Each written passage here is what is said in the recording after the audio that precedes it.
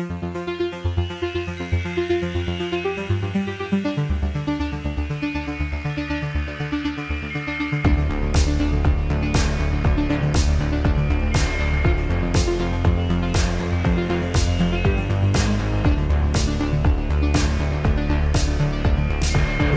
everybody, and welcome back to another episode of Every Horror Movie on Netflix. I'm Patrick. I'm Chris. And I'm Steven. And we're coming to you live from the heart of the quarantine nightmare that is the United States of America right now. If our voices sound a little different than usual, it's because we're trying out this newfangled high-tech online platform to record today instead of all being in the same room, seeing each other's smiling faces. So we are isolating ourselves. We are not seeing each other. I feel like Terry Gross just in the studio. I can't see anybody, but we're having a very intimate conversation. This is your dream, Chris. Please don't play any footage of my movies or I'll storm out. So what are you guys doing to keep yourselves entertained during the quarantine? Have you been consuming any good content, Netflix, horror, or otherwise? I've been playing a lot of Call of Duty Warzone. I've been entertained by my two cats, which I'm so glad I got just before all this shit went down. Your cats have gotten a lot of love on social media. We posted a photo of them that you guys can go check out if you haven't seen it already. And people love Mulder and Scully. Oh, I'm sure they appreciate it. But yeah, I'm just hunkered down, staying safe. Yeah, Steven, what have you been doing? Not a whole lot. My life hasn't really changed all that much with the self-quarantine. I've been keeping to myself for a while. Also just like going to bed early. I'm not really watching a lot of content like we're supposed to do now, apparently.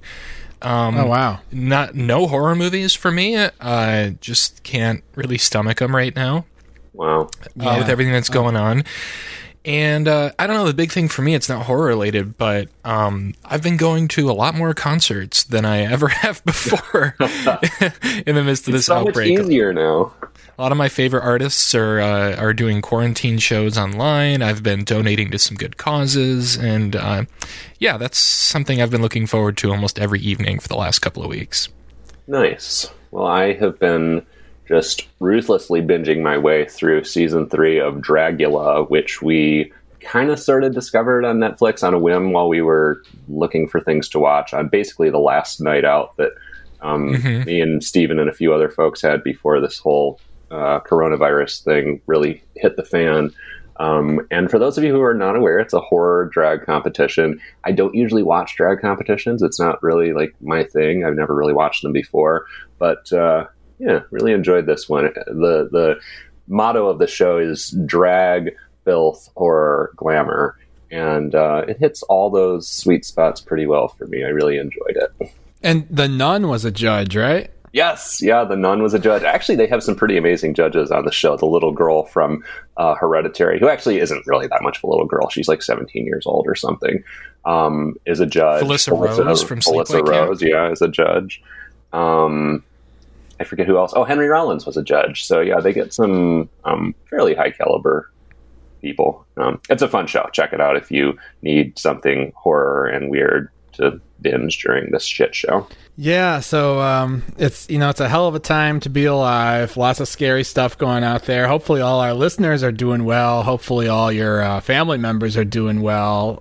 Statistically, that becomes a more and more tenuous thing as time goes by, but with all the horror in the world, sometimes you just want to watch neo-Nazis sicken dogs on people. People who, it should be noted, are trapped in a room for the bulk of this movie. How did you know, Patrick? How did you know we would be self-quarantining and that this would be the perfect horror film for this time? Well, and we should explain what the film is. It's Green Room, although you probably saw it in the title of the fucking podcast if you started listening to this episode. But we this week watched Jeremy Saulnier's. I don't know how you pronounce it. I think that's right. We're not the first people to mispronounce his name. Yeah. But we're in the ballpark. Anyway, that guy's film, Green Room.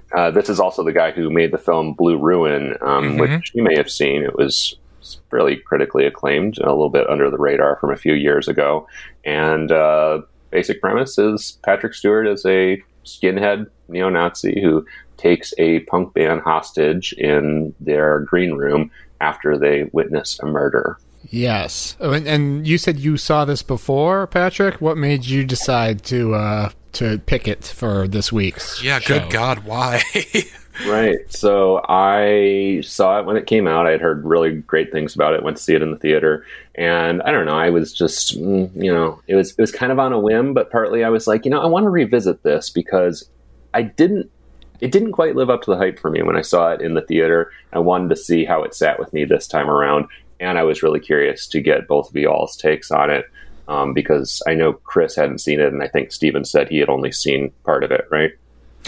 Yeah, it occurred to me, I watched it today, still pretty rattled by it, and it occurred to me that I did try to watch it when it came out, and I just had to turn it off.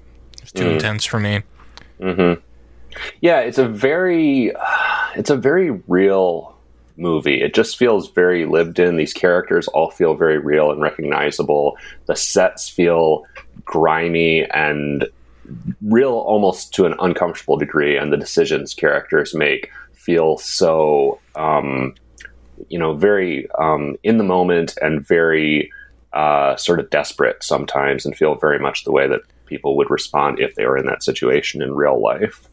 Very natural. Yeah. I think that's part of what makes this film so visceral and intense for me, is that, we're not just falling around a bunch of dipshits. These are all very smart characters who don't always make the right choice. Sometimes they make a choice out of panic, but it always feels, whatever they do feels totally rooted to their character. Mm-hmm.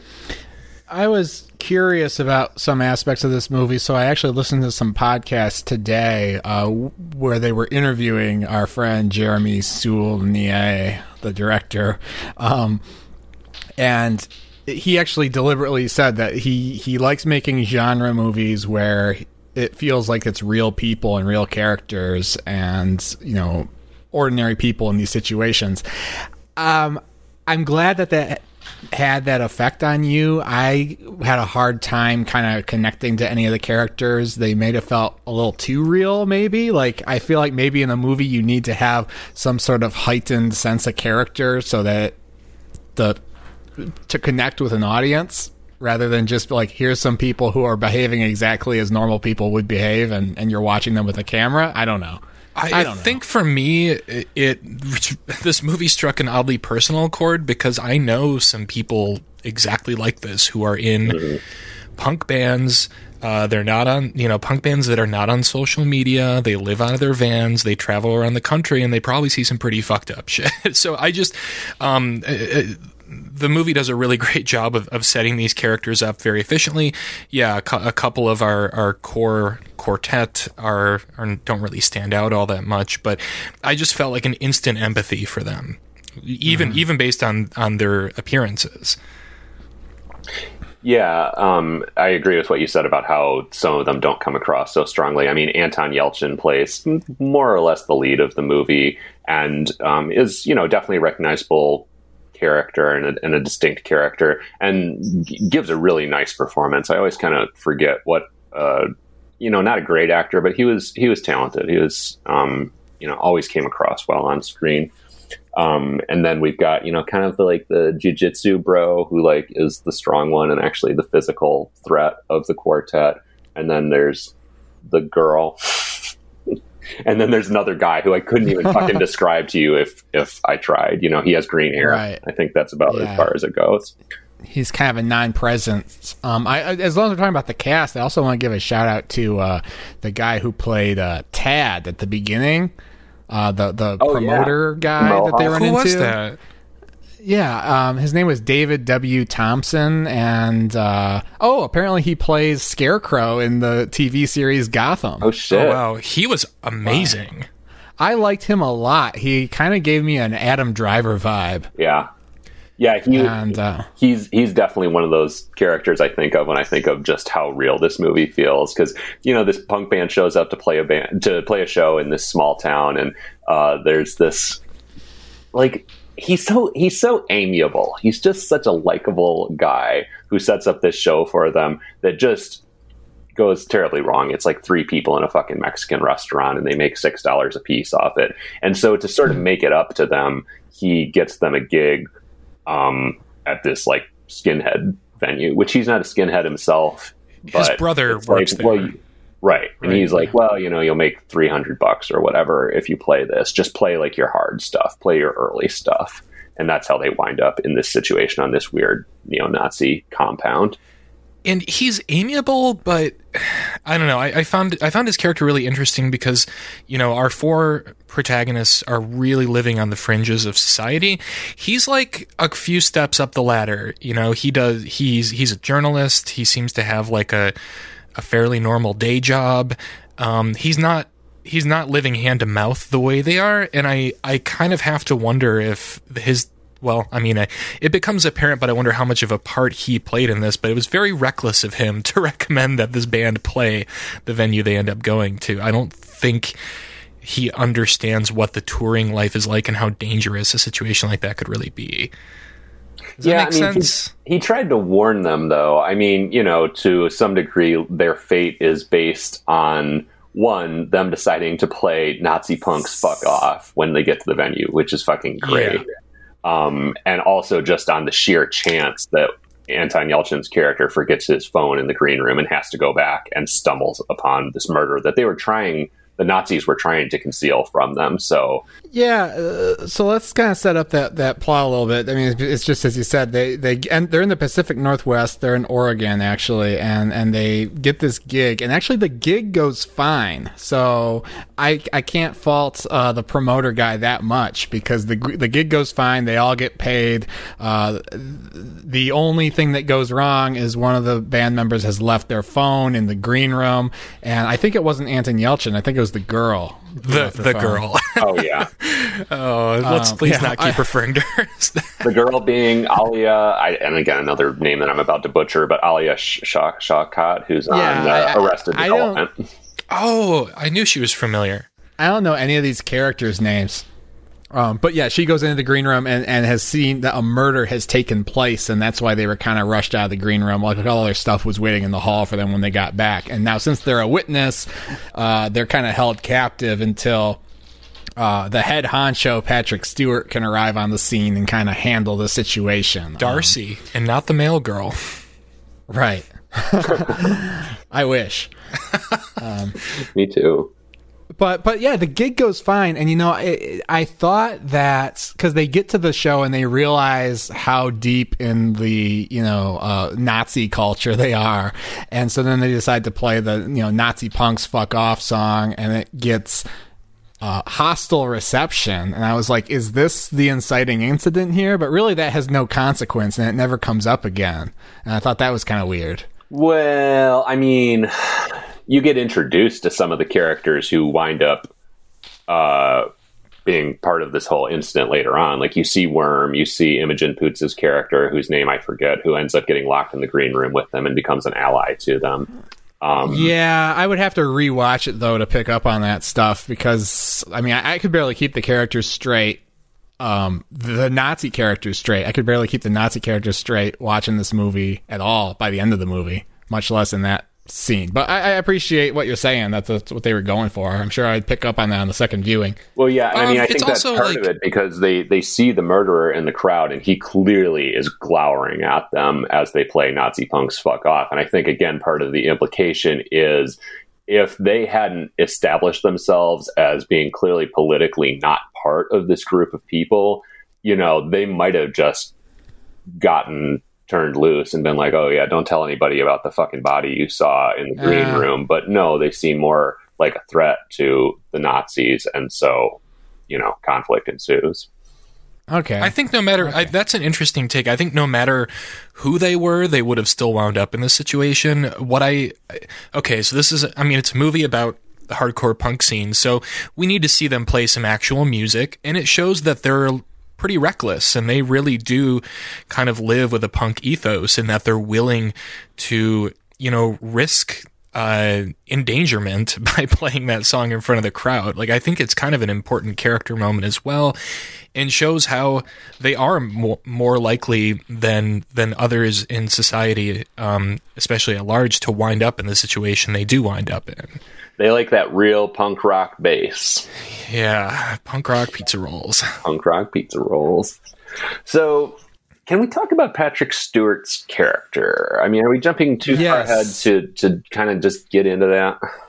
No. For me, the essential question, and maybe it's the same question that is on your mind, is Patrick Stewart miscast, or is he mispresented, or does he do a good job? I think he does a great job.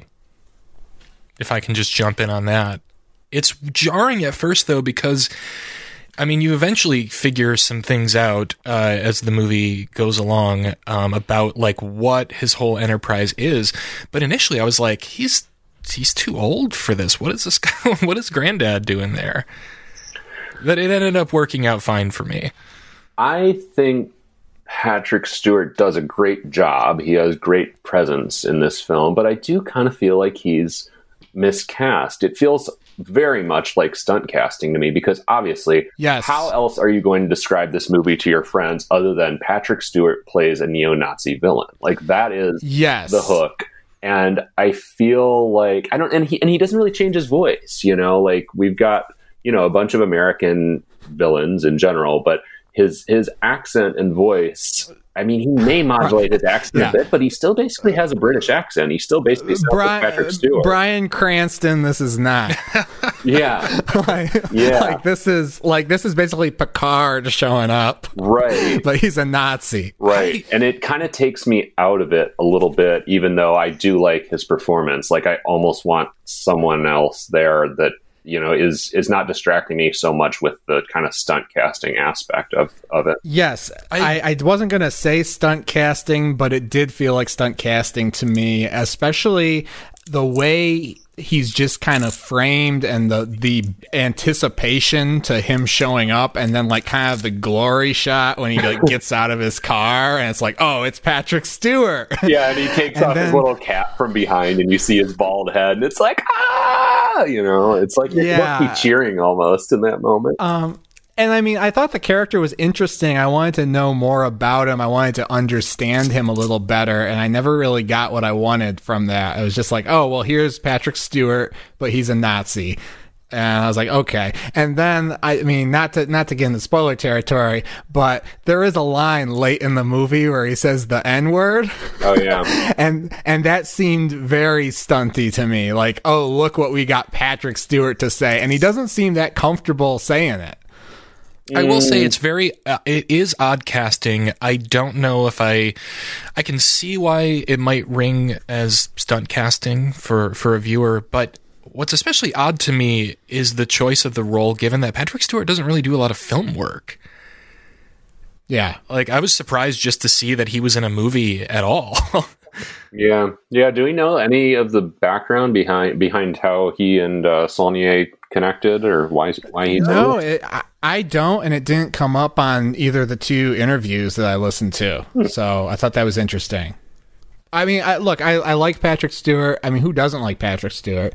And I thought he did a good job, and I thought his character was interesting. But for the sake of the movie, I can't imagine the movie not working better with a lesser known actor, or like, you know, not to be typecast, but like Ron Perlman or something, or anyone behaving the same way, but just not Patrick Stewart. Yeah. I mean, so to get beyond my sort of issues with that, though, I mean, it is an excellent performance. Like, I love just how unflappable he is, you know, and almost seems to act without real malice for anybody. It's just about making sure he and his little band of psychopaths survive. He's so clinical about it, you know? Yeah, that was very...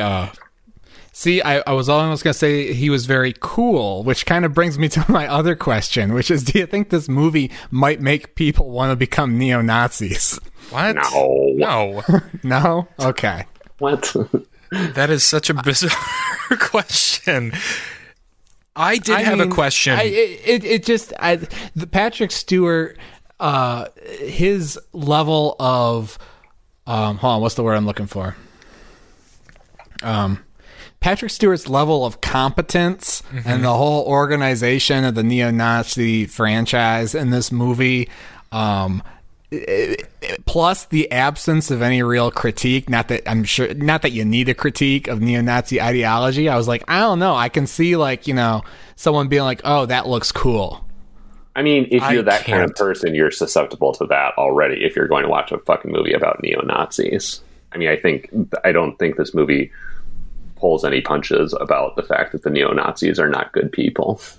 Yeah. It's a given from the get-go, and it almost...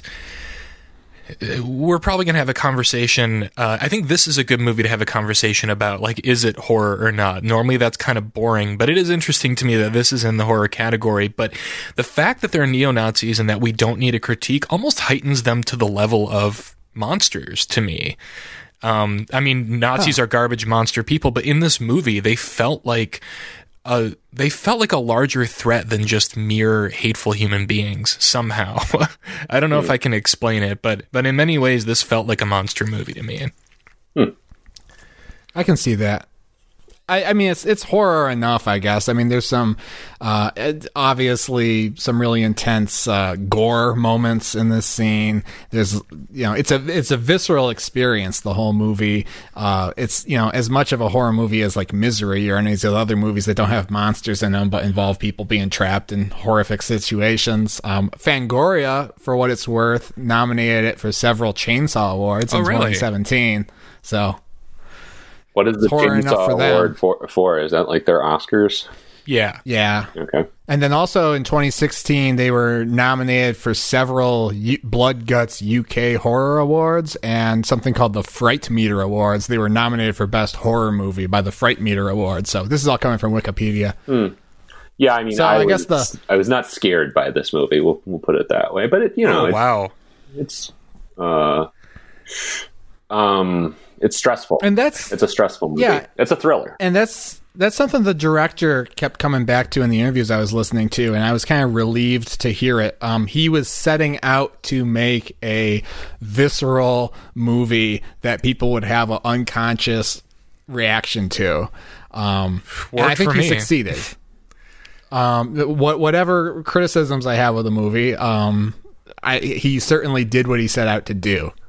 So, I mean, to me, one of the most interesting sources of tension in the movie is, so I mean, it's called Green Room, and it is about them getting barricaded in the Green Room, and you would almost anticipate that they're stuck there for the bulk of the movie, like that the meat of the movie would occur in the Green Room, and then they would finally get out towards the end of the film. But they escaped this Green Room 2 or 3 different times. Yeah. And return to it because shit is so fucked up outside, and it's really interesting the way it continues to heighten the tension because you think, oh, they're out, okay, we're getting somewhere. Oh no, we're going back to the Green Room because shit is fucking wild outside. Right, the Green Room is actually a sanctuary for them. It does become one, and like every time they left, I wanted them to immediately go back in and bolt the door, put the couch in front of it. Yeah. Interesting fact that I learned in my podcast listening, all the interiors were constructed sets. Oh, really? God, that's so weird because this movie, Patrick mentioned at the outset, this movie, the cinematography is gorgeous for one. That certainly helps, but this feels like a lived-in space that really exists. Yeah, absolutely. I was totally there for every moment with these characters, and part of it is just the set design. Yeah, I mean, it looks like decades of punks have, graffitied this room, including the furniture. Yeah, I was actually thinking about that specifically while I was watching the movie because, I mean, there are so many little details in the background, all these bumper stickers and, graffiti on the wall, all this Nazi, white supremacy, whatever bullshit. And I was just thinking, like, first I was like, oh, a production designer had to, like, go out and buy these stickers or order them online to create this and perhaps ended up on, like, a fucking terrorist watch list or something. Or one would hope so that they did. And then I was like, well, no, this looks they ended up on the short list for a cabinet position. But I was like, no, this looks so lived in, though. There's like so much grime on everything. This has to be like some sort of real location that they found. So it's even more mind-boggling to me now to hear that actually was just a constructed set. Yeah. And you know what? I kind of related to this, and maybe you guys related to this because, in my neck of the woods and in our neck of the woods, we have like the Iron Coffin motorcycle gang, and they have their clubhouse, which is very similar. not too far from where I live. I don't know what goes on in that clubhouse. I don't think that they identify as a 1%er motorcycle club. They're probably all just fine working class motorcycle enthusiasts. I don't know. But, you do drive by there at night and there's just, nothing but hundreds of choppers parked outside, and it's kind of set in the woods, kind of, open fires. Yeah, it's on like a main road, but it still feels very remote. And I'm like, what would it be like just to show up there? Oh, I've wondered for years. Ever since I first drove by, I've wanted to spend a couple hours there, but I don't know. After this movie, I'm kind of worried I might not make it out alive. Yeah. Yeah, this whole like neo-Nazi compound just feels all too real, which is even more sort of remarkable to me now that I know that it was a constructed set. Yeah. Well, it was based, it's based on a lot of real world stuff. The director said that he's been in a lot of like rock clubs and stuff, and he had a very specific idea when he was writing the script of how it was going to look and everything. So I have to wonder how much how much of sort of the iconography of this community is real. That's a lingering question for me, because it is absolutely terrifying to me to think that in like the hard, like the more right wing side of the hardcore scene, that there are people who are willing to kill for their cause and earn a pair of red shoelaces, for example. Like, right. Is that a thing? So that was the iconography that resonated the most with me, and I think actually provides one of the movie's best moments. But I looked that up and probably ended up on a watch list myself. But red laces are a thing. I think the Southern Poverty Law Center is the website I was looking at about that, and it says that it means you've spilled blood for the cause. I don't know if it actually means that you've murdered somebody, but it's a thing apparently. And what about there are a number of moments in this movie, because there is a lot of like subtlety and kind of mystery to what's going on, and lots of little small details about this lifestyle that pop up. But at one point, a character suggests that they need a couple of true believers, and the first thing I wrote down is like, what's a true believer? Is that like a drug or a beer or something? But no, they have these kids that are willing to, one of them is willing to be stabbed by the other so that when the cops show up, which I don't know if we should go back and explain that whole situation, how that comes to be, was that when the cops show up and they know there's a stabbing, they stage another real stabbing to deflect the police. And I'm like, my God, would there be people willing to do this? It's awesome. Yeah. No, that's funny, Stephen, because I had the exact same reaction when they said that line about true believers. I assumed that it was just some sort of like lingo. My brain went to guns for some reason. I thought it was some sort of a weapon. And yeah, obviously it's just a very literal, really reference to people. But I was like, oh, he's stressed out. He needs something to take the edge off. Pop a couple of true believers. I don't know what I was thinking. They're poppers. And I liked how young a lot of the soldiers of the Nazi Klan were shown to be. That felt very true to life, where it's like they're recruiting people who, are troubled youths. Yeah. 'Cause I've listened to, regular listeners of this show may know I listen to a lot of Fresh Air with Terry Gross. Terry Gross talks to Nazis all the time. Or even just people who heard you make a Terry Gross reference at the top of this show. Yeah. Right. And so, I feel like I've listened to enough reformed neo-Nazis that I know a little bit about the culture. And they get kids and they get people who are like looking for community, and it doesn't matter what the community is. One thing from my experience that I guess I'm just realizing that I brought to viewing this movie, and one reason that like beyond the craft and just how realistic it seems, it really resonated for me, is it's reminding me a lot of the Third Decline of Western Civilization documentary. Have either of you seen that? Which is about we saw that together. We saw what's her name? With Penelope Spheeris. Do it afterwards. That was dope. But that's like a really, it's an oddly sweet movie, but it's a really gritty look at like the Seattle like hardcore punk scene and the misguided youths who seek that out for community because they've been, abandoned by their families, whatever, they're living on the street.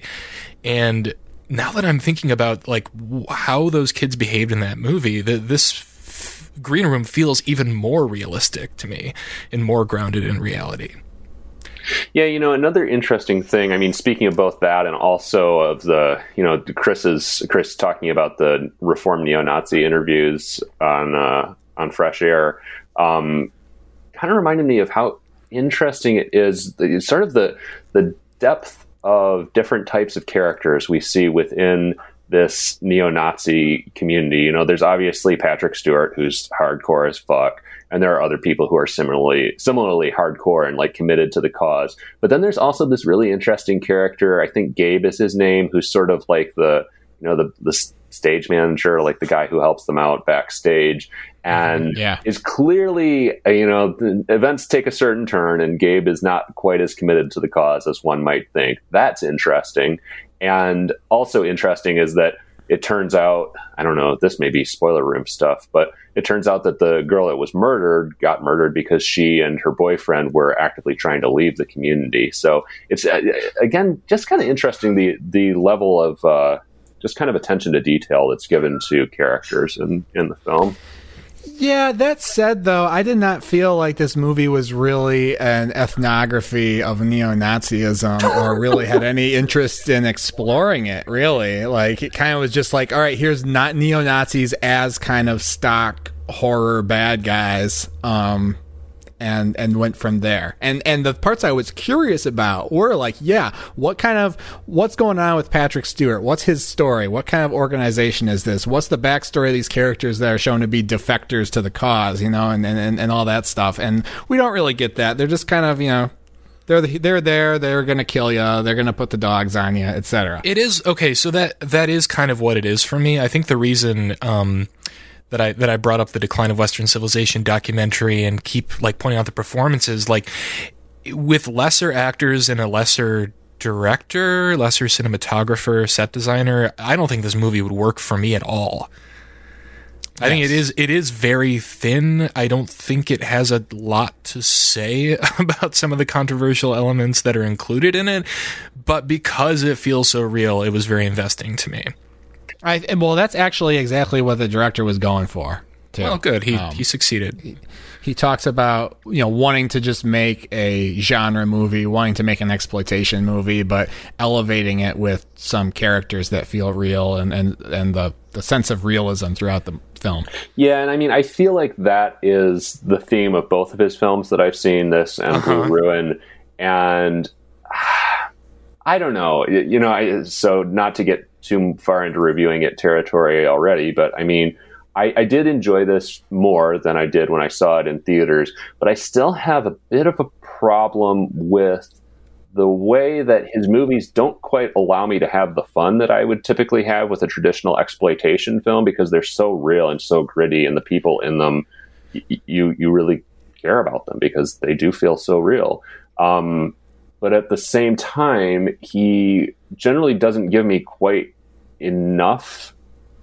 He doesn't tell me quite enough about the characters for me to care, and I end up feeling sort of like I've been toyed with a little bit, because I've been brought to empathize with characters, but not quite enough. And then I just see them get put through the ringer of a bunch of violence and exploitation kind of shit, and then that's it.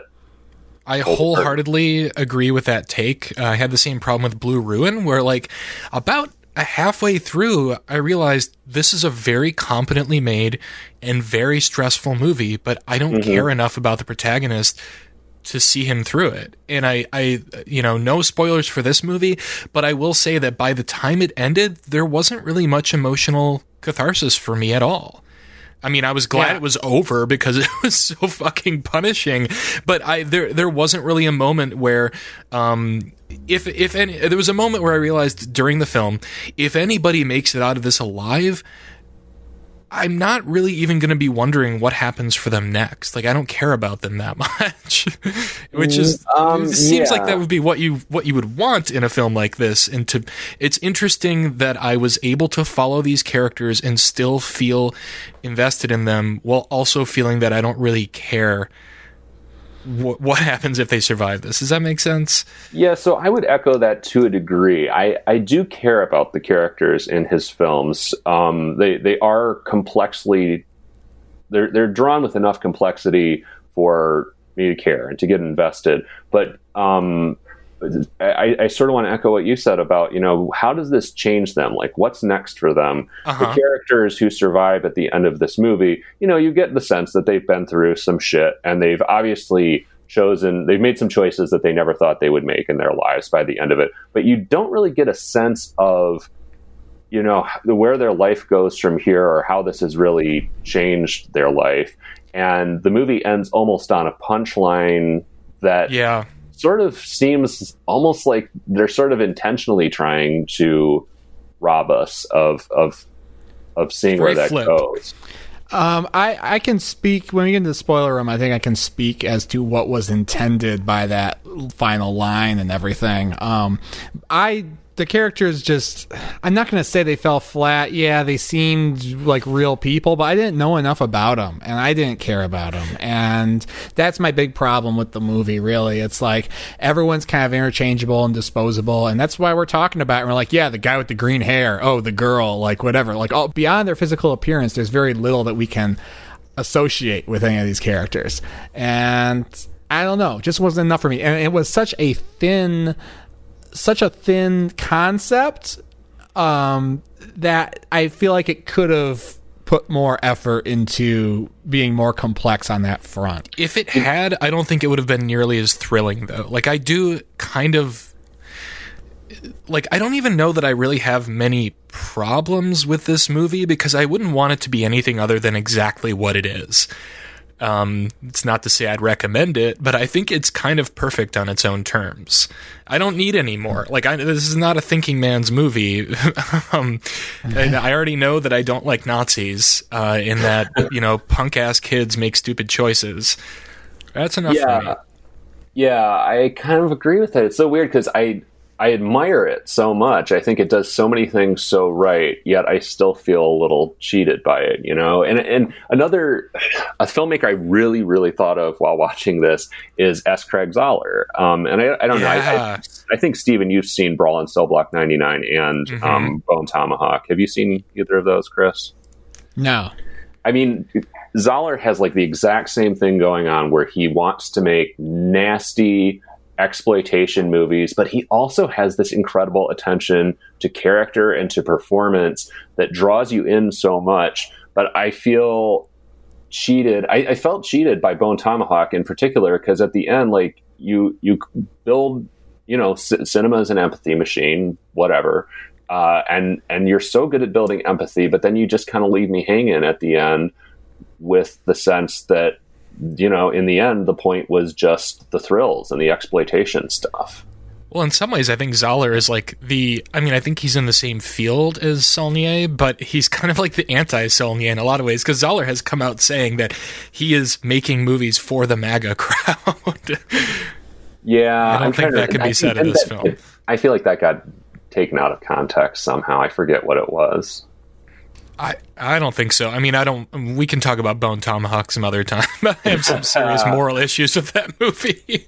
Yeah. Anyway, this conversation's been really light on the horror. I think maybe, I'm getting the sense that we can't reveal too much more without reviewing it, but we haven't really talked about, or we've hinted at, but have not spoken at length about just how fucking grisly and nasty and gory this movie is.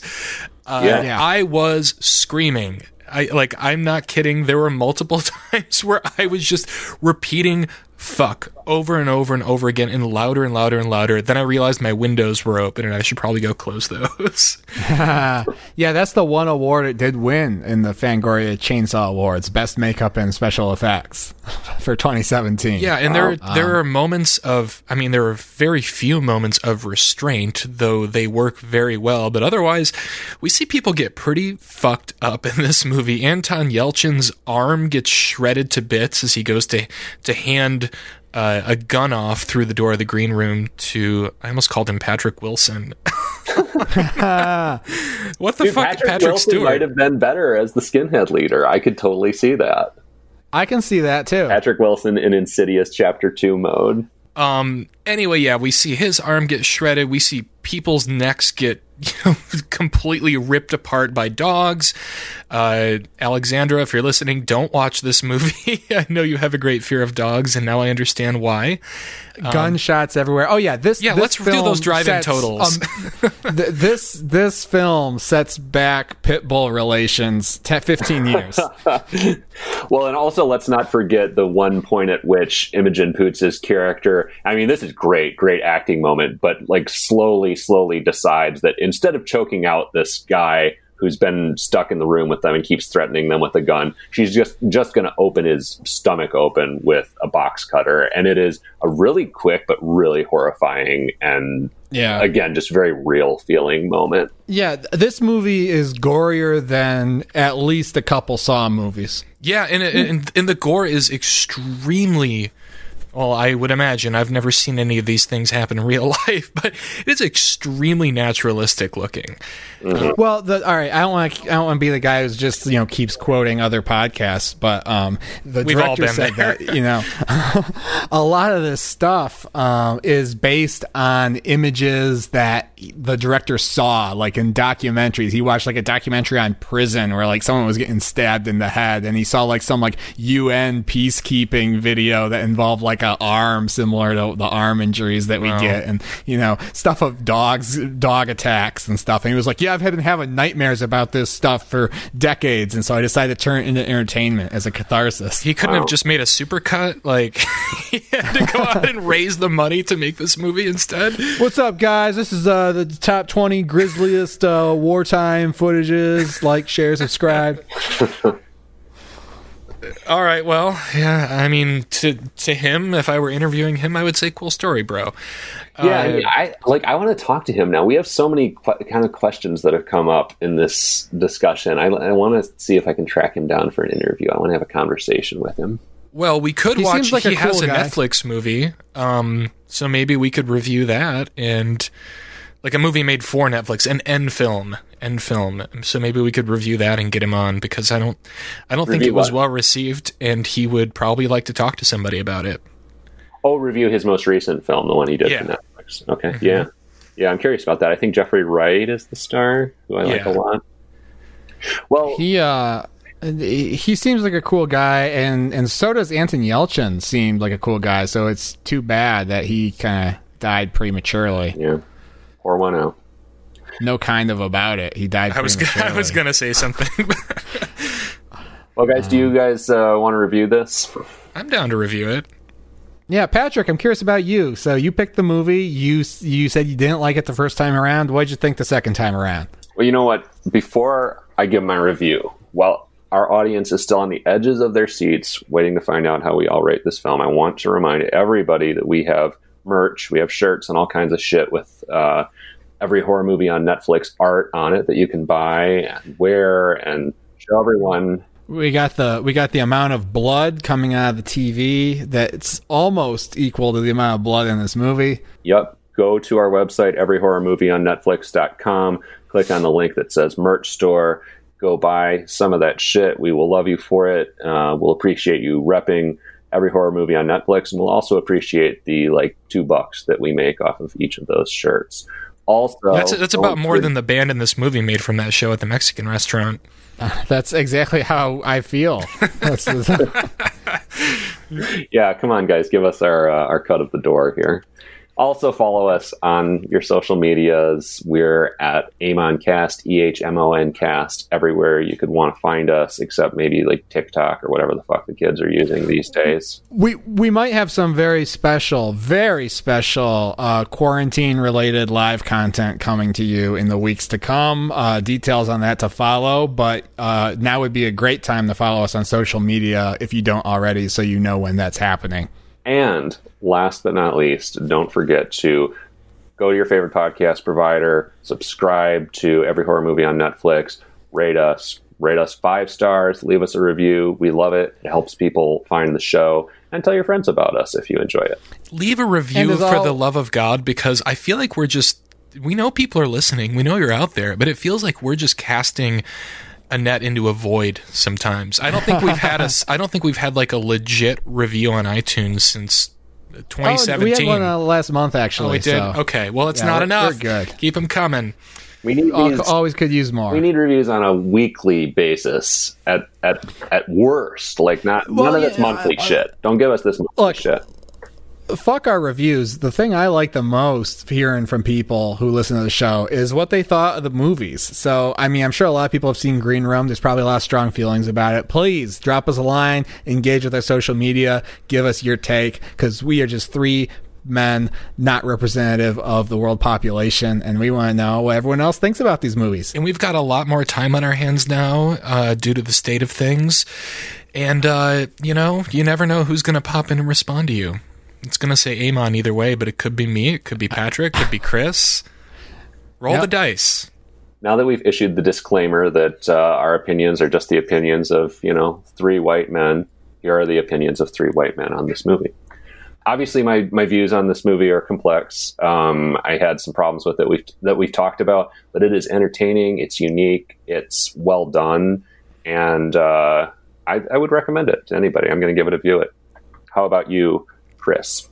I'm going to give it a cue it. I can see and understand why a lot of people would like this movie. I'm sure we have a lot of listeners who love this movie for all the things that it succeeds at, which is just offering a really grisly, visceral, thrilling experience. I just was left a little wanting. I think it didn't quite work for me on a character level.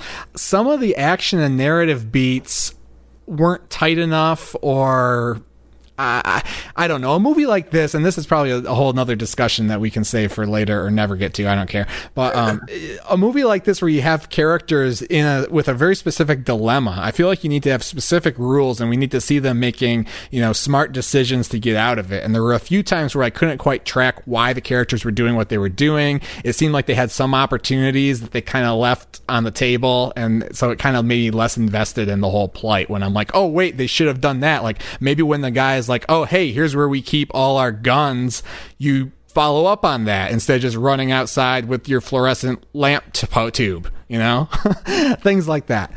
So it just didn't connect in a couple places, but overall, good job to everybody. They did exactly what they set out to do. I can see a lot of people liking this movie just for the visceral thrill of it, which is all it's really trying to do. So cue it. Steven. I will also give it a cue it. That said, these ratings are kind of thorny for me sometimes. I mean, put it in your queue, but I would only recommend watching this movie if you have a very high tolerance for blood and guts and just sheer oppressive stress. This movie did a number on me today. It left me feeling very kind of bummed out for like an hour afterward, honestly. But that speaks to how effective it is. It's a very well-crafted movie, well-acted movie. And the characters make... it makes for good stress because the characters make, if not always intelligent, very realistic choices. And it is quite the ride to watch them go through this journey. So again, that's a cue it from me. All right. Well, it is that time in the show where we go down those dark, dank, and musty steps to the spoiler room, where we're going to spoil everything, get into all the crazy shit that happens in the final act of this movie. So if you want to experience all that crazy shit on your own, go watch the film and come back later. If not, we're going to take a little break, and we'll see you in like 2 whole seconds, which is the perfect amount of time for you to go order one of our shirts.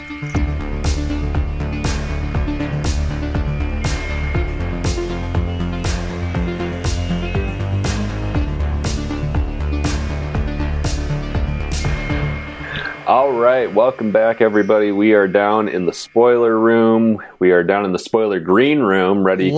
Don't forget to lock the door. Paraphernalia all over the walls of the spoiler room. And what's so going on? Realistically distressed as well, I must say. I'm wondering, door. Chris, if these are actually your Nazi stickers, or if you built that yourself. I'm going to point the finger at Gregory on that one.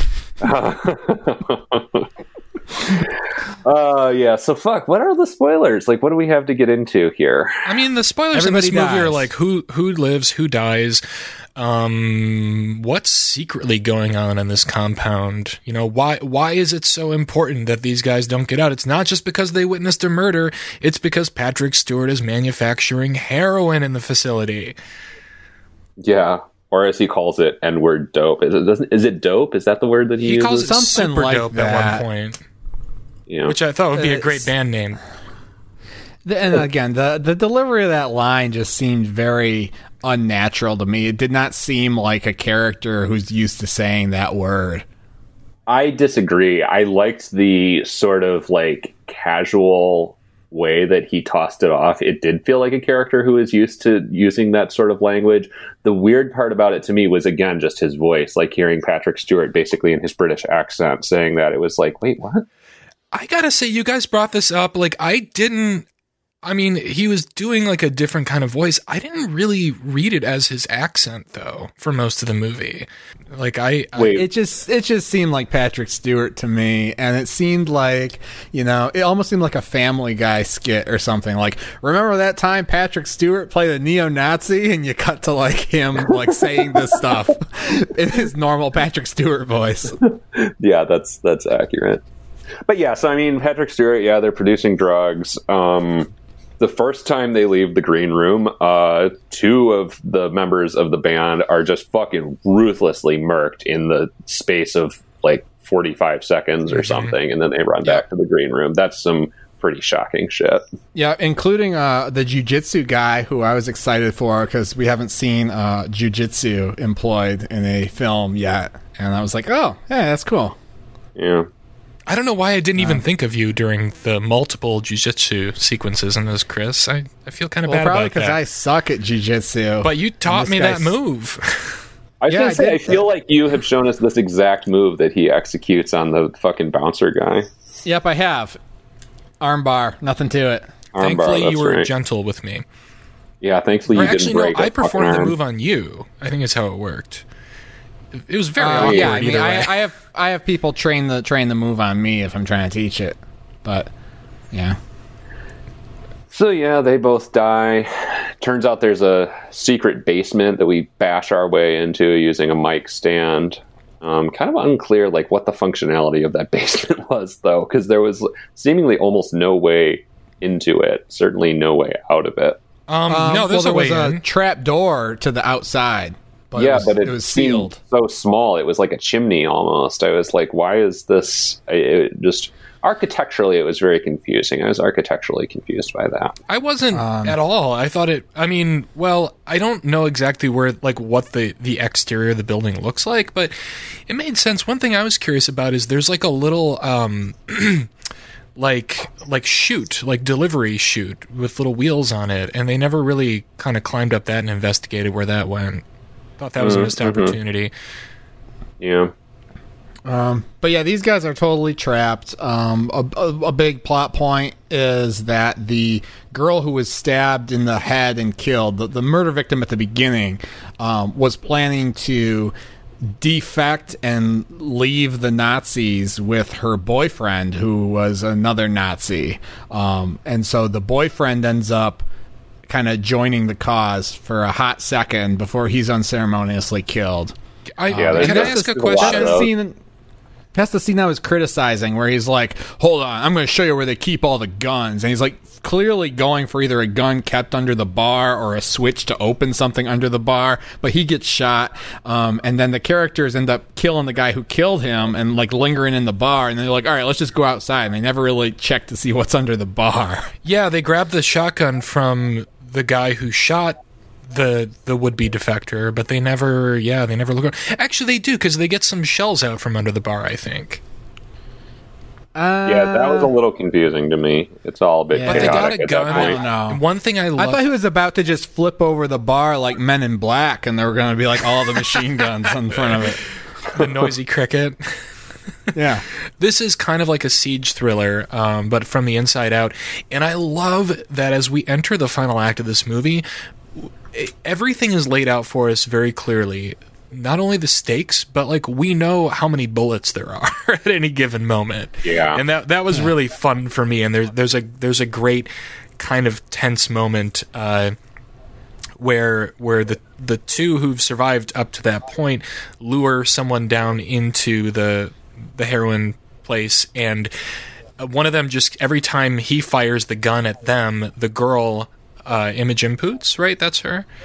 She like shouts out the number of bullets left in the gun, and I thought that was kind of cool. Yeah, and also that happens at the beginning when the guy has the pistol and they're talking about whether it's a 6-shooter or it's actually a 5-shooter and all this stuff. It was, I don't know, it seemed like Count Von Count might have punched up the script a little bit on this one. Oh my God, Chris, so joyless, so joyless. 2 shots left. Jesus Christ. No, I mean, I enjoyed it. It helps ratchet up the tension for sure. It not only ratchets up the tension by helping keep you grounded. Something this movie does remarkably well in a number of ways. One thing, because I don't know, I'm just rambling thinking about what I remember from like the second half of this movie right now. Fuck, I've been rambling this whole podcast. I'm pretty out of it today. But one thing I found to be like a little bit weird was the use of feedback, like audio feedback, to deter the dogs. Do you guys think that would have actually worked? I believed it. I believed it the first time, and then when they settle in to do it again, and they like from the receiver in the green room, they like make the whole place ring with feedback. I was like, I don't know, this is a little silly to me. I mean, I'm no Caesar Milan, but I feel like it worked. I mean, I feel like it would work. Yeah, I can't speak to the authenticity of that, but I didn't really question it too much in the moment. The only thing, it was really the only like technique used during the siege that kind of pulled me out of the experience for a moment. Not because I don't believe it's possible, but it just seemed a little too convenient. Well, Anywho. So Anton and Imogen Poots. Oh yeah, Alia Shawkat also bites it pretty unceremoniously one time when they try and get out of the compound. And then we're left with Anton and Imogen Poots, which is fine because they're both the most interesting characters of the sort of lead quintet. Or at least they become the most interesting characters because we have the opportunity to spend the most time with them and get more quiet moments with them compared to the rest of the cast. Well, part of that is natural because the others die and we have to focus on them. Well, there were the two that I liked the most, just as characters and as performances. The others I didn't feel. I liked Alia Shawkat's character, but I was more invested in the other two that we get left with. And she is a Nazi who, is like leaving the group. Imogen Poots. Yeah, so she's a defector. We don't really get any exploration of that other than they're like, oh, these are your friends? And she's like, what do you want from me? I hate black people. And they're like, well, what do you think about white people now? And like, that's it. Wait, really? Well, yeah, there's that thing at the beginning where she has a throwaway line about why she joined the neo-Nazi cause. And because she hates black people? I guess I totally missed that. She was like victimized, I guess, by black people at some point in her past, and so I guess she decided to become a neo-Nazi. And it's never followed up on again. Like, her whole ideology is kind of irrelevant, but I don't know. I feel, again, these are the things that kind of make me a little thirsty for a little more detail on this. I entirely missed that. I did too. Like I would not have liked her character as much if I had caught whatever this was. It's right at the beginning when they're getting to know her. And all the shit's going down, and the siege is starting in the green room. And then they're like, I think we gotta, she was like, something happened to me. There were black people. It was a problem in my neighborhood or something. I don't know. And then like the guys are like, well, I think we have a white people problem now or something because they're besieged in the green room. I don't know. I totally fucking missed this. Yeah. I almost don't believe you. I think we're paraphrasing very loosely, Chris. I'm paraphrasing, but not really that much. I don't know exactly what was said. I mean, I'm sure it wasn't quite as absurd as I'm making it sound, but it's certainly in the ballpark. Interesting. The point isn't how that was delivered. The point is that I was curious about her and her backstory, and it's kind of just falls on the wayside that she was a Nazi. But again, listening to the director talking, this isn't, American History X. This isn't a movie that wants to be about neo-Nazism or wants to be against neo-Nazism. There's the stock villains. And the director said that one of the themes of the movie is, and this kind of sounded like both sidesism to me, but he said that one of the themes of the movie is ideology and hierarchy, and how ideologies put people against themselves, but if you strip it away, we're all humans. And he was talking about how as like the third act goes on, kind of the ideologies fall by the wayside and people are just acting like humans or whatever. I don't know. That sounds like any violent thriller to me. Like, I think that's like what naturally happens when you have people pitted against each other with weapons. That doesn't sound like very high-minded thinking to me. Yes. Okay. So let me tell you my crackpot theory about the end of the movie. This is what I started to pick up on, or this is how I started to interpret the end of the movie, and this is what made me curious to see how much of it was intentional, or if I was just giving the movie too much credit, as we say. But I started to read anti-war messaging in this movie. Chris, you've been quarantined for way too long. I'm so fascinated by the themes that you pull out of movies. Yeah. Now, again, like Steven just said, they were kind of trying to go for some theme, some broad, vaguely political concepts. And I think when you pair those semi-universal concepts with like the war imagery that we get, these things can kind of come up, whether they're intended or not. And then, of course, there's me and my, lefty brain and how it's interpreting things. But by the time you get our heroes who have painted their face in like Vietnam era camouflage, and they're going up against these guys and killing them, and our hero Anton Yelchin is like, oh, I didn't know we were actually here to just kill all these guys. I thought we were just gonna, like, I don't know, call the cops or something. Yeah. You start to get a sense that, like, oh, maybe these guys are doing horrific things themselves, and they're kind of doing it with the iconography of, Vietnam era militarism. And then you combine that with like the story we hear about the U.S. military veterans from Iraq playing paintball, and how they got upstaged by, someone who was just clowning around. You combine that with the fact that the villains of the movies are literal Nazis. I was like, maybe we're actually telling a story here about U.S. military involvements historically. Somehow it doesn't okay, the imagery is there for sure, and I'm following you, but the central plot has nothing to do with that. Right. Our protagonists have nothing to do with that. I mean, except for the sense that they find themselves in a war that they didn't sign up for. So I guess maybe there is some kind of. And hey, what do we know about our heroes? Very little, except they love to steal oil. Can I? Okay, for listeners, the characters at one point, I mean, we meet them. They have crashed their van into a cornfield, their Econoline, because they've all fallen asleep, including the driver, and they have to go into town to siphon gas out of a car, something I have actually witnessed firsthand in my life, and they did it correctly. And then it's later pinned against them. Comes up several times. Yeah. But it's later pinned against them as a motive for quote unquote breaking into the compound. Okay, here's a question I have. The more I think about this movie, this is about punks, obviously, and punks tend to be very opinionated people. But the younger ones, I think, are just kind of angry at everything, and they don't really know how to articulate it, at least the ones I knew when I was a teenager. Like, what is the ethos of this band, aside from the fact that they want to be off the grid? Can anybody answer that question for me? Because we kind of meet everybody, or really get to know them in the beginning. They're being interviewed by the reporter who's letting them crash on his floor, and they spend a lot of time talking about desert island bands. Turns out they're all lying. We find out in a pretty funny moment later. But I don't really know what these guys stand for beyond just it's being never cool. established. And it's another example of the sort of.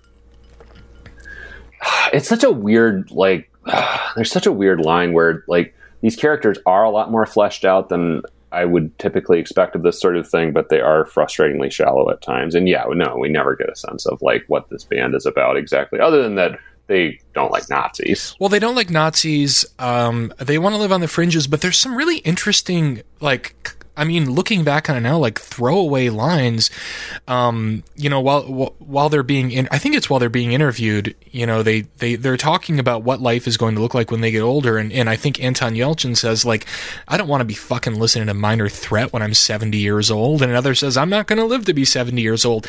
And it's just this interesting window into like foreshadowing. I think these characters are, we're clearly catching them at like a crux in their lives, that weird period between adolescence and adulthood, you know, like, because when you're 21 you can drink and whatever, but you're not really an adult, you know, until you're like in your late 20s, early 30s. And I kind of had hoped that this movie might at least have something like some kind of like wistful element to it about that time, and how this is like a true loss of innocence tale. And how ironic is it that it's about these people who live pretty dangerous lives to begin with, and they're confronted with like, they're really confronted with their mortality, the thing that they're raging about in their songs all the time. But the pieces don't really add up to anything even remotely approaching that. I was kind of disappointed by that. I like your idea. I would watch the Stephen rewrites the movie on this one. Oh, thanks. Yeah, I like to take these things at face value a little more. I mean, I do always enjoy when, both of you, but Chris especially, often tries to sort of pull out these themes or sort of lay out a template for themes they might have pursued. But I just kind of like interacting with it as, again, taking it at face value. Yeah, and that's how this movie's designed to be taken. And they, like I said, they achieved exactly what they were going for. So good for them. They did, and I will say, Patrick, because this has been kind of a very interesting ongoing conversation with how the three of us approach movies differently. I'm coming more from a place of there was information given to us in this movie that was never really followed up upon. And it left me like wanting a little bit more in the end. It's not because I'm just like dreaming up some fantasy version of this movie that would be better suited to my taste. It's just that like the movie gives you like a little bit of that stuff, and it seems important, and then it never reemerges. Like I was fully expecting I was expecting to cry by the end of this movie, if I can be perfectly frank. And what I got was so not what I thought was set up in the first 15 to 20 minutes. Mm-hmm. I don't know. I'm not going to say I require a theme from everything, because certainly that's not true. But nice to have, though. For me, it's nice to have, and this movie does aspire to some themes, having listened to some interviews with the director, of course. But I feel like that's just kind of the difference between a movie that you can, accue it, where it's like, yeah, you can watch it and have a good time, or not, and you are not missing anything, and a movie that you can really recommend to somebody. Like, what does this movie give you to think about afterwards? What's the reason to watch this movie? Is it just a thrill ride? All right, well, that's cool, but like, am I ever going to want to watch Green Room again? Fuck no. Fuck no. Like, I can't speak for you, but I know you did. And you're crazy. Here's the reason I gave this movie a cue it. Like, if I can elaborate on it a little bit more, it takes us to such dark, awful, just disgusting places. And, I don't expect a lot out of a movie, especially one that seems to be trying to just offer genre thrills. But this movie is like too dark to justify how little it has to say about anything. Like I can't like in good conscience recommend someone watch this movie and have the experience I did of being made horribly depressed and uncomfortable, albeit thrilled, if there's not something human to cling to. If there's not some like character resolution or some like broader statement about the issues at hand. And that's where this movie falls short. I love the Saw movies, It's true, but those are, as gross as those are, I don't know, they're kind of fun. Like, they don't take themselves... Well, right, they take themselves pretty seriously, but not too seriously. Right. And you can sort of like temper your expectations going in and be like, oh, this is just a movie. This is a movie that I literally wrote in my notes. I said it aloud to myself, and I wrote it in my notes. This is only a movie at one point because I was getting so stressed out by it. Keep repeating to yourself, it's only a movie, it's only a movie, it's only a movie. Candyman, Candyman, Candyman, Candyman. Oh, can't say that. You see the A24 logo at the beginning, and you're like, you got some expectations. Chris, you and A24, what's the deal there? Like, do you see that as like the ultimate bastion of highbrow entertainment? I don't know enough about their catalog, but I know that I've liked most of the A24 movies I've seen. Well, it's kind of become a meme too, Steven. Like, just A24 is like weirdly in the mainstream now, where like people fucking tweet about it who don't really know that much about film, right? A24 is saving cinema, like Shinola is saving Detroit. Fuck off. Right. It's kind of become a joke. I get it in that like A24 is like, you know, an art house. I mean, what are they even? Like a... What's the proper term? Distributor. Yes, that's the word I'm looking for. They are like an art house distributor, but they do put their movies in mainstream cinemas. So I guess maybe that's why. But I don't know, Chris. I thought you might have had a personal vendetta because you've made jokes about like I'd like to say this, but I don't know if they A24. No, he's just playing to Twitter. Yeah. So, all right, we're in the goddamn spoiler room. We should finish up the spoilers. So, fucking Imogen Poots and Anton Yelchin lay a pretty crafty trap for a couple of the Nazis who are trying to get into the green room. They fucking murk them. They don't really take him as a hostage because at this point, Gabe, who I mentioned before, who's the sort of stage manager, realizes that the jig is fucking up, and he literally just says, I want to go to jail because there's no other Nazis left at the compound. And he realizes that like these two kids are going to kill him. And that was an interesting performance because you get the sense that Gabe is not particularly committed to the whole neo-Nazi thing and maybe has gotten caught up in this against his own will. He's just a patsy. Yeah, you get the sense that he is kind of just, you know, the guy who manages stuff. And that he's not ideologically bent or doesn't really have any taste for violence or anything. But he also, you know, from his conversations with Patrick Stewart, you get the sense that he has been around the block, you know.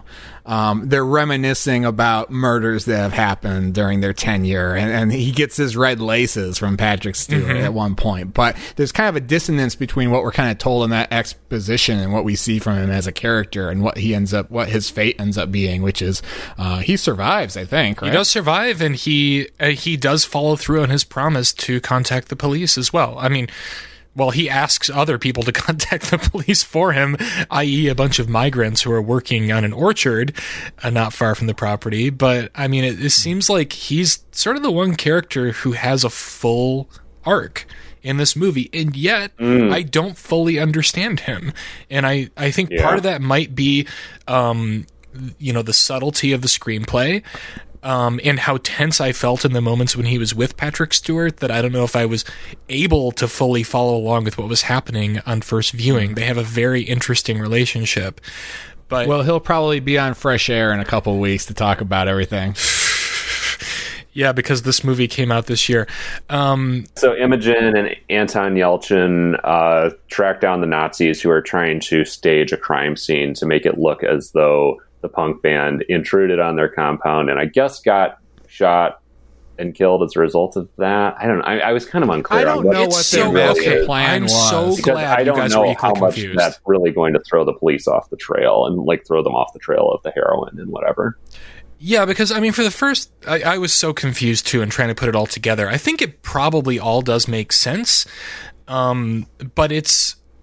I don't know. I mean, it's a little bit frustrating to me that Patrick Stewart has, like, is so clear-headed and seems to have such a very concrete idea about what's supposed to happen, and I never fully got it and never fully understood. But this is a movie that doles out some information, like the red laces thing. You know, like things come a little bit later than you'd expect, and that's part that helped ground me and thinking like, okay, like I am supposed to feel kind of alienated here. But that never made sense to me. Like, I guess the idea was that they were supposed to have driven onto his property to siphon gas and got shot on sight for trespassing, because there is a thing about putting up a no trespassing sign on his property or switching it out for a beware of dog thing, which is why he didn't want his team to use very many bullets because they were going to have to pull the bullets out later. Oh, I don't know. I that's think they right, wanted to 'cause make it look like the dogs got him. I think that's what's going on. Like, it's all clicking together for me right now.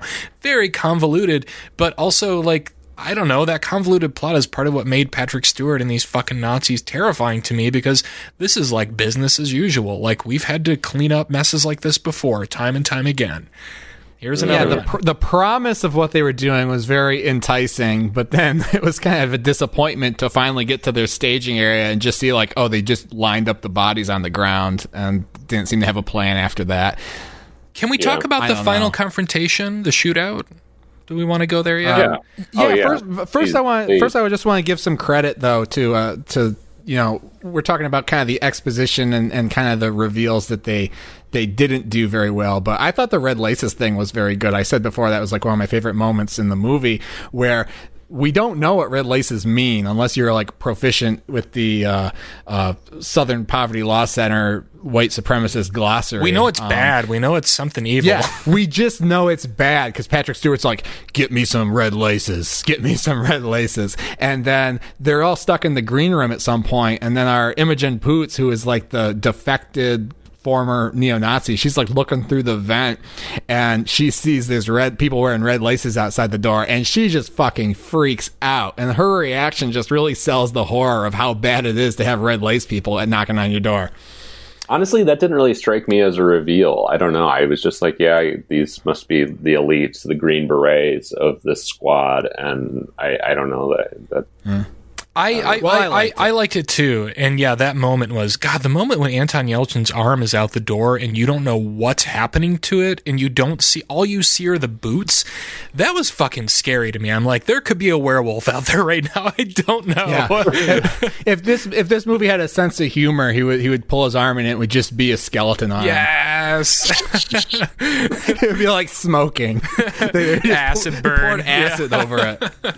I mean, in the end, you still don't know what happened to his arm. I don't know what. I mean, I'm assuming he just got hacked up by a machete, but yeah, but you still don't actually like see it happening or even see the person wielding the weapon or what weapon they're using. He probably just stuck it in a garbage disposal by accident.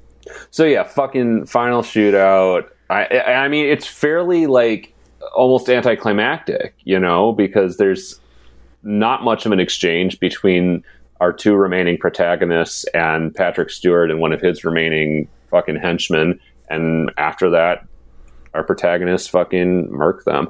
Also, okay, this was confusing though. Patrick Stewart, like at the last moment, starts to walk away as he pulls out a gun, and I'm not sure where he was going. I don't think he knows. I think he's like, this is fucking it. He was feigning that he was walking away, and that he was just like, you know, whatever, guys, and he was just going to walk away.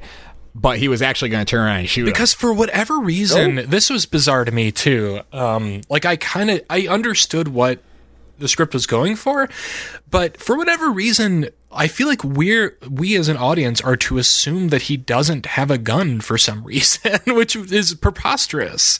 Of course he has a gun, and of course he's going to walk away or do something, you know, to pull it out. Well, we should know he has a gun because Anton Yelchin gave him the gun. Oh wait, really? Okay. Yeah, and that's the gun that he has at the end. Oh, well, yeah, he gave... Oh, it's the original 5-bullet gun. Yeah, no, five which I did like the detail where he turns around.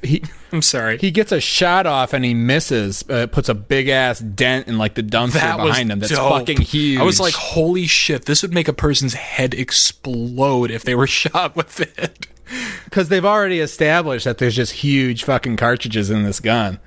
And yeah, you're right. Cartridges, not bullets. They make that very clear. Right. Also, in the process of this shootout, we get possibly my favorite shot of the entire movie, because there's this. I mean, dogs are a running theme. It's like the most dog heavy movie I've seen since fucking The Dark Knight. But there's a dog that's on the loose, and you just get the feeling that this dog is going to show up and fuck someone up at some point. And there's a great shot at one point that they got. So it's like an over-the-shoulder shot of the dog just like kind of trotting along this road, and you don't know where he is or where he's going, but it really builds tension in a cool way. And also, it's just a really innovative shot. that stuck in my mind anyway. It was not over the shoulder, but I know what you mean, because it's very much, you feel like we're in the dog's world now. Right. I mean, not literally over the shoulder, but you know what I mean. Like it's at about the dog's perspective. Yes. Yeah. And it is stressful, but also like, okay, quick question. Did they give the dog heroin, or what did they pump into it? Because it was almost ambiguous dead. Drug. They give the dog a drug. They're like, oh, the dog gets shot, and then they give it a thing. They're like, oh, this will keep it alive for 2 more hours. And then they turn on the feedback, and the dog just like a penguin committing suicide just wanders off sullenly into the woods. That's an odd analogy, but okay. Do you know what I'm talking about, though? No. Penguins do commit suicide, and what they do is they defact from their group, and they just wander off into the horizon. Wow. Yeah, this is a real thing, and that's why I thought about when watching this dog. I was like, oh well, the dog's going off to just let the drug run through its system and die. So when it finally showed up, I was like, that dog is he's as good as dead. I don't think he's any threat here. But the dog shows up, and it's really docile, and he just kind of lays down to chill and perhaps die next to his former handler, which I think what the director was probably going for was that, in the absence of hierarchy, in the absence of ideology, we aren't going for each other's throats anymore. Yeah, I mean, this is where the movie came closest to, like, Patrick rewrites the movie. Kind of me doing the Chris thing, where I was trying to pull a theme out of it, because I was like, oh, this dog is just a slave to its master's whims. It's only like, this dog isn't actually evil. It's just been, corrupted by a shitty ideology. But yeah. I don't. And none of these Nazis are evil. They've just been corrupted by Patrick Stewart. That level of thematic depth. Yeah. So you want to complete the metaphors here. The whole thing with what's your favorite desert island band, and the last ending of the movie, the last line of the movie. If you listen to the director, it sounds like what he's going for is to say that, these punk rockers have kind of been operating under the framework and the hierarchy and the social expectations of the punk ideology. And so early on, they all come up with, hardcore punk bands that they want to listen to on their radio, but really they're all humans, and they actually like Prince and Madonna and Simon and Garfunkel. Which is to say that punk is inhuman, which I also reject. And that comes out, and they start revealing that at once all the structures around them start to get eroded away. I think that's what they were going for. I think they're kind of. I think they're growing. This is all me superimposing my own ideas onto this, of course, but it seems like we're catching them, like I said before, at a point of crucial growth for these young kids, and they're starting to get really tired of making $7 each playing a show at a Mexican restaurant. They're getting tired of the punk ethos. They don't want to be listening to Minor Threat when they're 70 if they live that long. And they're starting to admit that maybe they're posers in a sort of way, that they don't really stand for anything, that their lives are, that they've been living their lives in vain. But here's the thing. So, I feel like the very ending, like the literal final line of the movie, sort of okay, let me preface this by saying I think the point you guys are making is really interesting about the way that it kind of pokes holes in the protagonist's punk ideology by having these scenes where they reveal that they're actually into these pop groups, etc. But sort of at the last moment, the movie almost willfully invalidates that interpretation by literally having Imogen Poots' character say, like, her final line is something along the lines of, like, tell someone who gives a fuck. Tell someone who gives a shit is exactly what she says. Finally poised to reveal what his desert island band is. And it speaks to sort of my main problem with the movie, which is that it almost willfully resists giving you that added depth of characterization or depth of theme. Yeah, no, I totally agree with that. I found that last line very frustrating. I will say, it made me giggle a little bit, and I was desperate for levity at that point.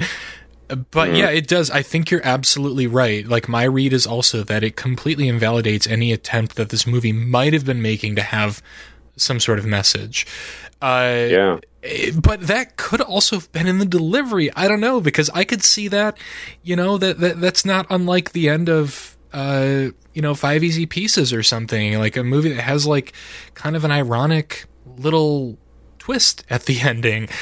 I feel like it could have worked, as if to say, like, if we knew she was joking a little bit, maybe that it could have actually been semi-profound. But as it's delivered, which I assume is as it was intended to be delivered, it really just kind of takes the air out of the whole thing.